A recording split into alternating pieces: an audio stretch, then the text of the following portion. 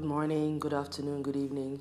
Welcome to today's episode of Musings with Jesus. I am your host, Shola. Thank you so much for joining me today. The title of today's episode is The Glory of God. And I woke up this morning with a song that talks about the glory of God. It's a song by Naomi Rain, which you've heard me talk about like a zillion times on this podcast if you are a committed listener. And in the song, in one of the verses, she says, "We want to be the people where your glory dwells. We want to be the people where your presence dwells." So I was singing and humming the song, and then I started pondering about the glory of God, the glory of God. You know, we always talk about it. We give God the glory. I particularly, over this period, have had to always say, I give God the glory, give God the glory. And I just started thinking, musing about it. And again, I really must say that I think I am in a season of back to the basics in terms of my walk with God. And I was talking to a dear sister friend yesterday, and I found out that God was doing the same thing with her as well. And, you know, we have a very similar born-again testimony. We both got saved about the same time, 1986, 85, and we also attended the same sort of churches in those days where there was a strong focus on the Word of God and the principles of faith and the doctrines of faith.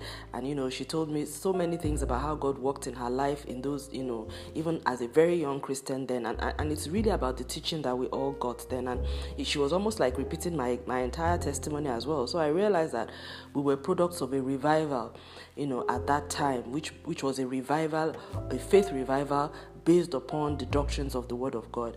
And things have progressed since then, and other things have then taken over. But I think God is calling us back to that time. I think we're in a period of revival. We're in the pre-revival phase at this time, and a lot is going to happen as well, because God seems to be dropping the same stirrings in the hearts of His people. Like I said, people who are deep and discerning all over the planet. And speaking to this sister friend yesterday, it was very encouraging.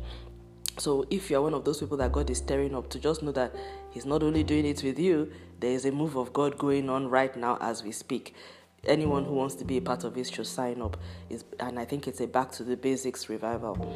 So the glory of God, and I just felt, okay, you know, these are things we studied in the old days, which we don't talk about anymore. And I felt, if it's I even went to check the definition for glory. And glory, you know, talks about things like, you know, magnificence, splendor, the essence, greatness. When you talk about the glory of something, it's talking about, you know, the way in which the thing shows up, how it is perceived. And in terms of the glory of God, the definition, you know, described in some commentaries that I saw, you know, online, is it describes God as the manifestation of God's presence as perceived by humans. And I felt that was an apt description, because it describes what, you know, I found in the Bible as well. So let's get right into it. I have so many scriptures to read. I'm hoping this is not going to be too long for you guys, but I think it's a useful thing. Let's really learn a little bit more about this God that we all say that we serve. You know, I think, and one thing you will find throughout all this whole glory issues, anyway, I think maybe I should just say it right off the bat, is that you find out that God is such a massive celestial spiritual being and presence. And the way that, and when I read like there were hundreds of scriptures. I couldn't go through all of them in the Old Testament, New Testament. Glory, glory, glory, glory, glory.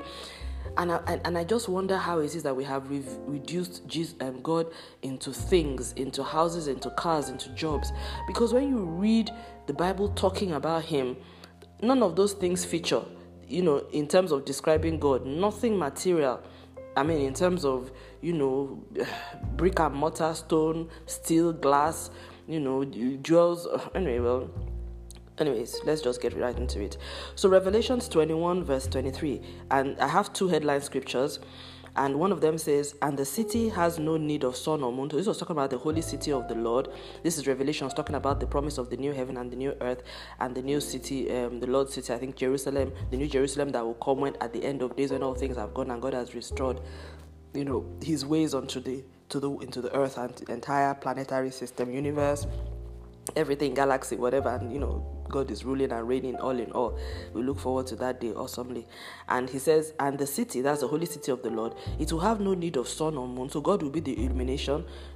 For the glory of God gives its light, and its lamp is the lamp. So it says the glory of God gives its light. So you can imagine a city that does not need sun, does not need moon, doesn't need moonlight, does not need sunlight. So how bright will the glory of God be to be able to illuminate an entire city. Imagine the whole of Lagos now bright, a phenomenon that keeps the whole of Lagos bright without sun, without moon. And that the lamp, the person holding that light, is the lamp of God. Very significant.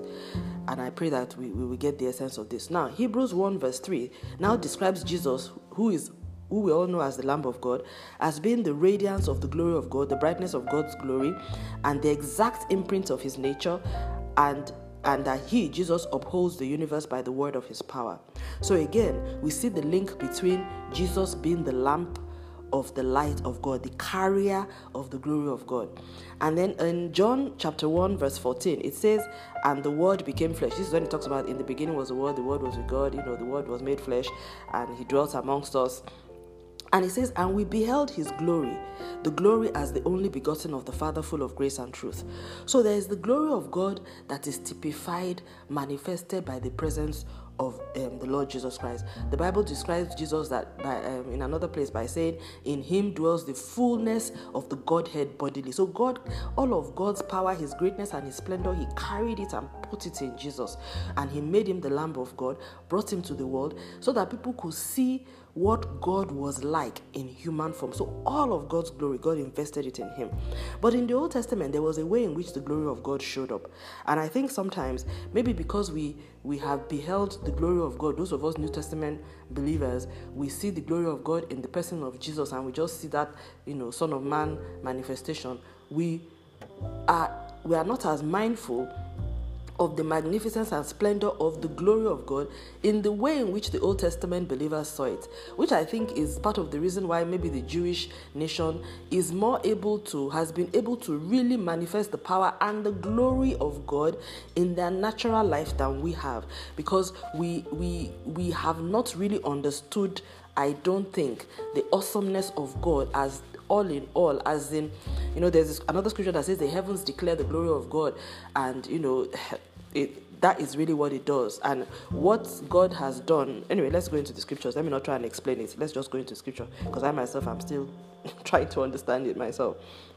Anyways, so Revelations 15 verse 8 says, and the sanctuary. Now this is also, in Revelation there was a lot describing about the temple of God. If you really want to know about how God's environment is like, where does he live, who are the people around him, what happens in where he is, so that you don't get surprised when you get there, please go to Revelation. Ezekiel to another powerful place that describes the throne of God, the temple of God, the beings that are there, how it works. You then realize that for God to even give us access to a place where even the people that are before him, they are not might, they are not small people. You just really wonder that, why does God love man so much, Wow. Anyways, so Revelation 15 verse 8, it says, and the sanctuary, this is the sanctuary of the Lord, in the heaven where God is, was filled with smoke from the glory of God. So the glory of God sometimes manifests physically as smoke, and from his power. So the glory of God also shows his power.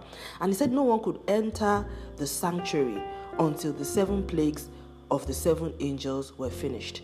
This was, of course, in the whole Revelation where the whole end time things were going on, and there were 7 plagues being released by the 7 angels. So even in heaven, where there were celestial beings that if you and I see, we will fall on the floor and probably never recover from it, those same celestial beings could not enter into the sanctuary because the smoke from the glory of God filled the entire place. Okay, so they had to wait for what God was trying to do to the angels before they could even enter in. Then another scripture again, Exodus 13 verse 21. This is describing the experience of the children of Israel when they were in the wilderness. It says that the Lord went before them. So they were in the wilderness. God had delivered them from Egypt. They didn't know where to go, and God led them with his glory. So what happened to them is that during the day, a pillar of cloud will be ahead on top of them, and they will be following the cloud to know where they should be walk to. They were trying to get to the promised land. And at night, it was a fire that gave them light. So because of that, they were then able to travel by day and by night. That's the glory of God that the children of Israel experienced.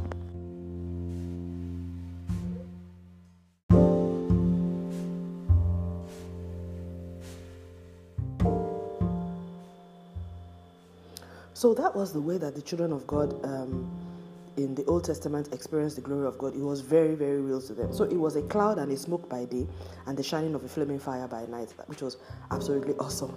Most of us New Testament believers haven't seen this, but God hasn't changed. He's still the same God yesterday, today, and forever. If we now look at, like I said, Ezekiel had lots of scriptures talking about the glory of God. So Ezekiel 43, verse 2 to 5, and I read, it says, "Behold, the glory of God of Israel, behold, the glory of the God of Israel was coming from the way of the east. His voice like the sound of many waters, and the earth shone with his glory." So the voice of God was sounding like, the sound of many waters, and the earth was actually shining with his glory. So that was a physical manifestation of the glory of God that Ezekiel saw, and there were so many references. Even Ezekiel 39 verse 21, this is also him speaking by the Holy Spirit, and this is God speaking through him. He was saying, "And I will set my glory among the nations, and all the nations will see my judgment, which I have executed, and my hand, which I have laid on them." These are all prophecies of what was to come. Again, so that means the glory of God can actually be seen. God actually has some manifestations when he enables the glory of God to be seen. And now he's actually talking about a time when he will allow that glory to be seen physically by many nations across the earth. And that is the day of his judgment. So the glory of God, just like we had defined earlier, is a manifestation of God's presence as perceived by humans. And that manifestation can come showing his magnificence. It can come showing his splendor. It can come showing his greatness. It can come showing his power. It can come, of course, it always comes showing his presence, and it can also come showing his judgment. So the essence, the magnificence of God comes forth. So most of the time when you see the descriptions that human beings give to that glory, they use the physical, they use physical things to describe the way in which they receive it, because we can only describe things based on what we have seen.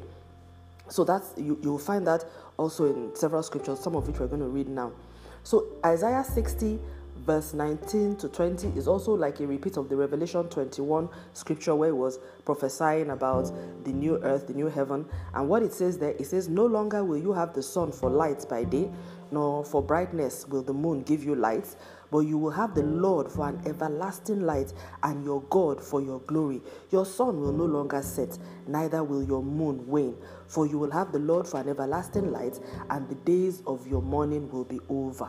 So the glory of the Lord will be so magnificent that it will be an everlasting light. The sun will be made redundant. The moon will be asked to rest from its work, and nothing like sorrow. In fact, so the glory of God brings joy, because it's when it's just like where we have always said, where the Spirit of the Lord is, there is liberty.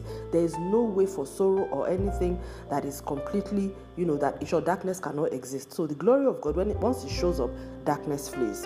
Excellent. So this glory of God is something that all of us need to really seek in our lives. And then when we then read, there's Isaiah 6 verse 3 as well. It says, "Holy, holy is the Lord of hosts." This is an experience by some of the spiritual beings and what they were saying in God's presence. It says, "The whole earth is full of your glory." And then Isaiah 40 verse 5 also prophesies that the glory of the Lord will be revealed, that there will be a time when the glory of the Lord will be revealed to all flesh, and all will see it together. Those days are yet ahead of us, but we know that they shall surely come, because up till now only a few people have seen his glory. Moses saw his glory on Mount Sinai. The children of Israel in the wilderness, they saw it. The children of Israel also, when they were at the bottom of the mountain, when Moses was up and he saw the glory cloud come down from the bottom of the mountain, the children of Israel saw it as a consuming fire. So while Moses was experiencing a cloud on the top of the mountain, the children were seeing consuming fire from downstairs, the people of Israel. And then Isaiah 60, that very famous scripture where we say, "Arise and shine, for the light has come, for the glory of God is risen upon him or upon thee. For behold, darkness covered the earth, and gross darkness the people. But the Lord will arise upon you, and his glory shall be seen upon you." So God expects that as his glory arises upon you and I, that it will be seen. And that is the aspiration. In fact, Jesus Christ kept the mandate to us is, "Let your light so shine before men that all will see your good works and give glory to God the Father in heaven." That ascribe the praise and the glory of what has happened in your life to him. So people are supposed to see the glory of God in our lives. When Moses went into the presence of God, when he came out, the glory of God could be seen on his face, as in physically his face was shining. physically. It was as if they had put lights inside his brain cells. It was shining on his face. How come we're not experiencing that today? And we have a new covenant that is based on better promises. Do you know the reason why? We are not experiencing it because we were too engrossed in trying to acquire houses and cars with the glory of God. We have exalted the things much more, the created things much more than the Creator. The Old Testament believers, they sought after the Creator. They sought after the majesty of on high. They wanted to experience His glory. And God now felt, rather than for these people seeing me in the cloud, in the smoke, in the fire, let me send my Son, of which I have invested all of my glory, the fullness of myself bodily, all of my magnificence, all of my splendor. The Bible describes Jesus as being full of grace and truth. And God brought Him to come and die for us and said that this same Spirit of Christ, I will give it to you so that we can embody that glory. What did we rather use the glory to do? To be looking for how to get money.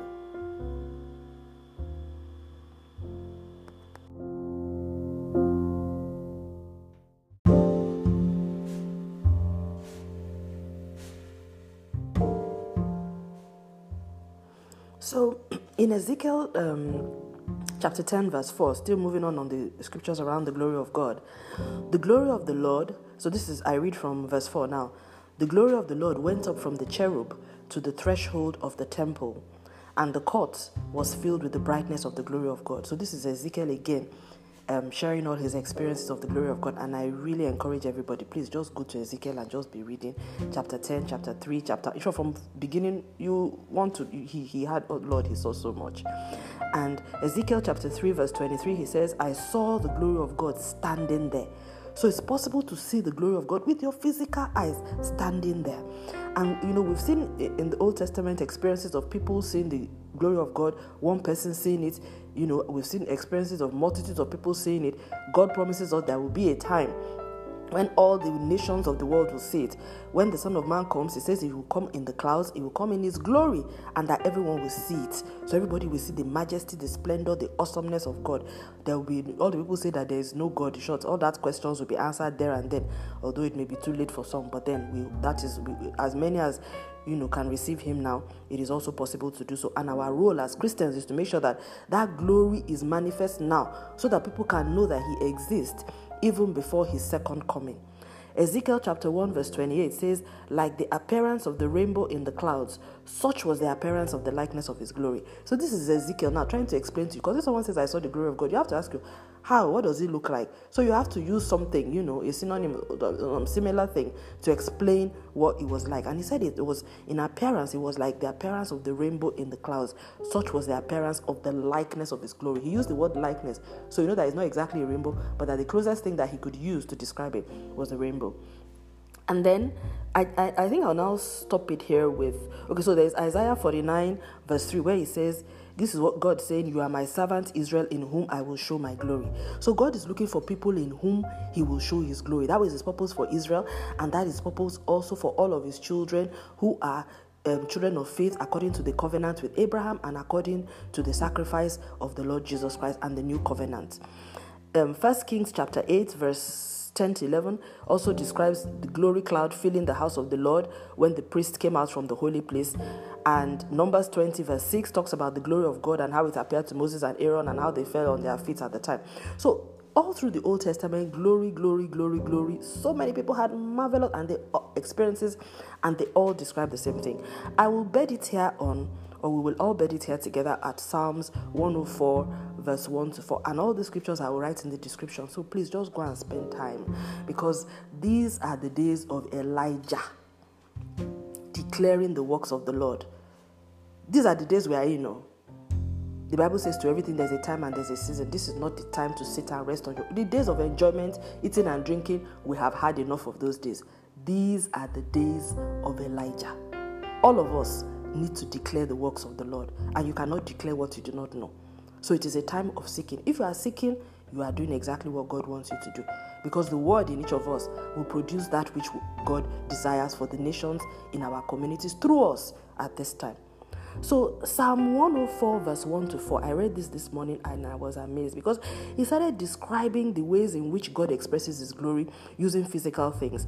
So I will read some of them. He talked about light, being bright as a cloak. He talked about, it says, he was talking about the glory of God, and he was saying, he talked about heaven, that God created the heaven as a tent curtain, and that the waters as a beam, and the clouds as his chariots, and the wind as his wings, and that the flaming fire was as his ministers. So I started reflecting and musing on all those elements. And if you want to use all of them as a type of the glory of God, there's a very clear story that emerges. And let's just have a short look at that right now.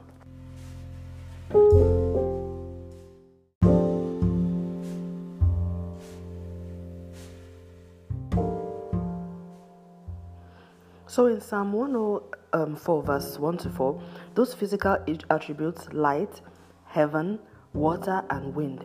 When you talk about light, these are all attributes of the glory of God. So when it says the glory of God is, brings forth light as a cloak, that cloak, what it means is that light drives out darkness. So if you have the glory of God in your life, or if the glory of God shows up in your life and it comes, it will drive out every darkness, everything that the devil, everything that, has come to steal, to kill, or to destroy. The light of God in his glory will just drive it out. It also describes the glory of God as heaven, as a tent, heaven like a tent curtain. And what that means is as a cover and a protection. So heaven, with all of its power, with all of its presence, when the glory of God comes, it comes with the power of heaven, all of the presence of heaven, all of the magnificence and splendor of heaven. All that heaven is as the throne of God, all of that power comes in that glory as well. And when the glory of God comes as water, it comes to cleanse, it comes to fill. Jesus introduced us into living water. He says, out of his belly shall flow rivers of living water. It also comes to heal. So when there is a need for healing, either of the spirit, of the soul, of the body, when the glory of God shows up, it will come and bring that healing as well. And also the final one, when he talked about the wind, he says he uses the wind as his wings. Whenever wind comes, what do we see in wind? We see power, we see strength. It may not be visible, but you can see it, you can feel it. So when the glory of God comes, you can feel it. And sometimes when you attend some of these very powerful anointing services, that actually happens, where you feel the presence of God. You can't see anything, but you feel it. So sometimes the glory of God can be seen, but sometimes also it is felt. You can feel the power of it. So when the glory of God is depicted as wind, it shows God's power, his might, his ability to battle, his strength, his ability to destroy every work of darkness, and his ability to overcome the power of the enemy. Whenever the wind and the power of God shows up, the glory of God shows up as wind, darkness takes cover, because he knows that the Lord of heaven has come to drive out. He has come to war. He has come as the mighty man in battle. So we have seen, in this Psalm 104, there are so many ways in which the glory of God shows up.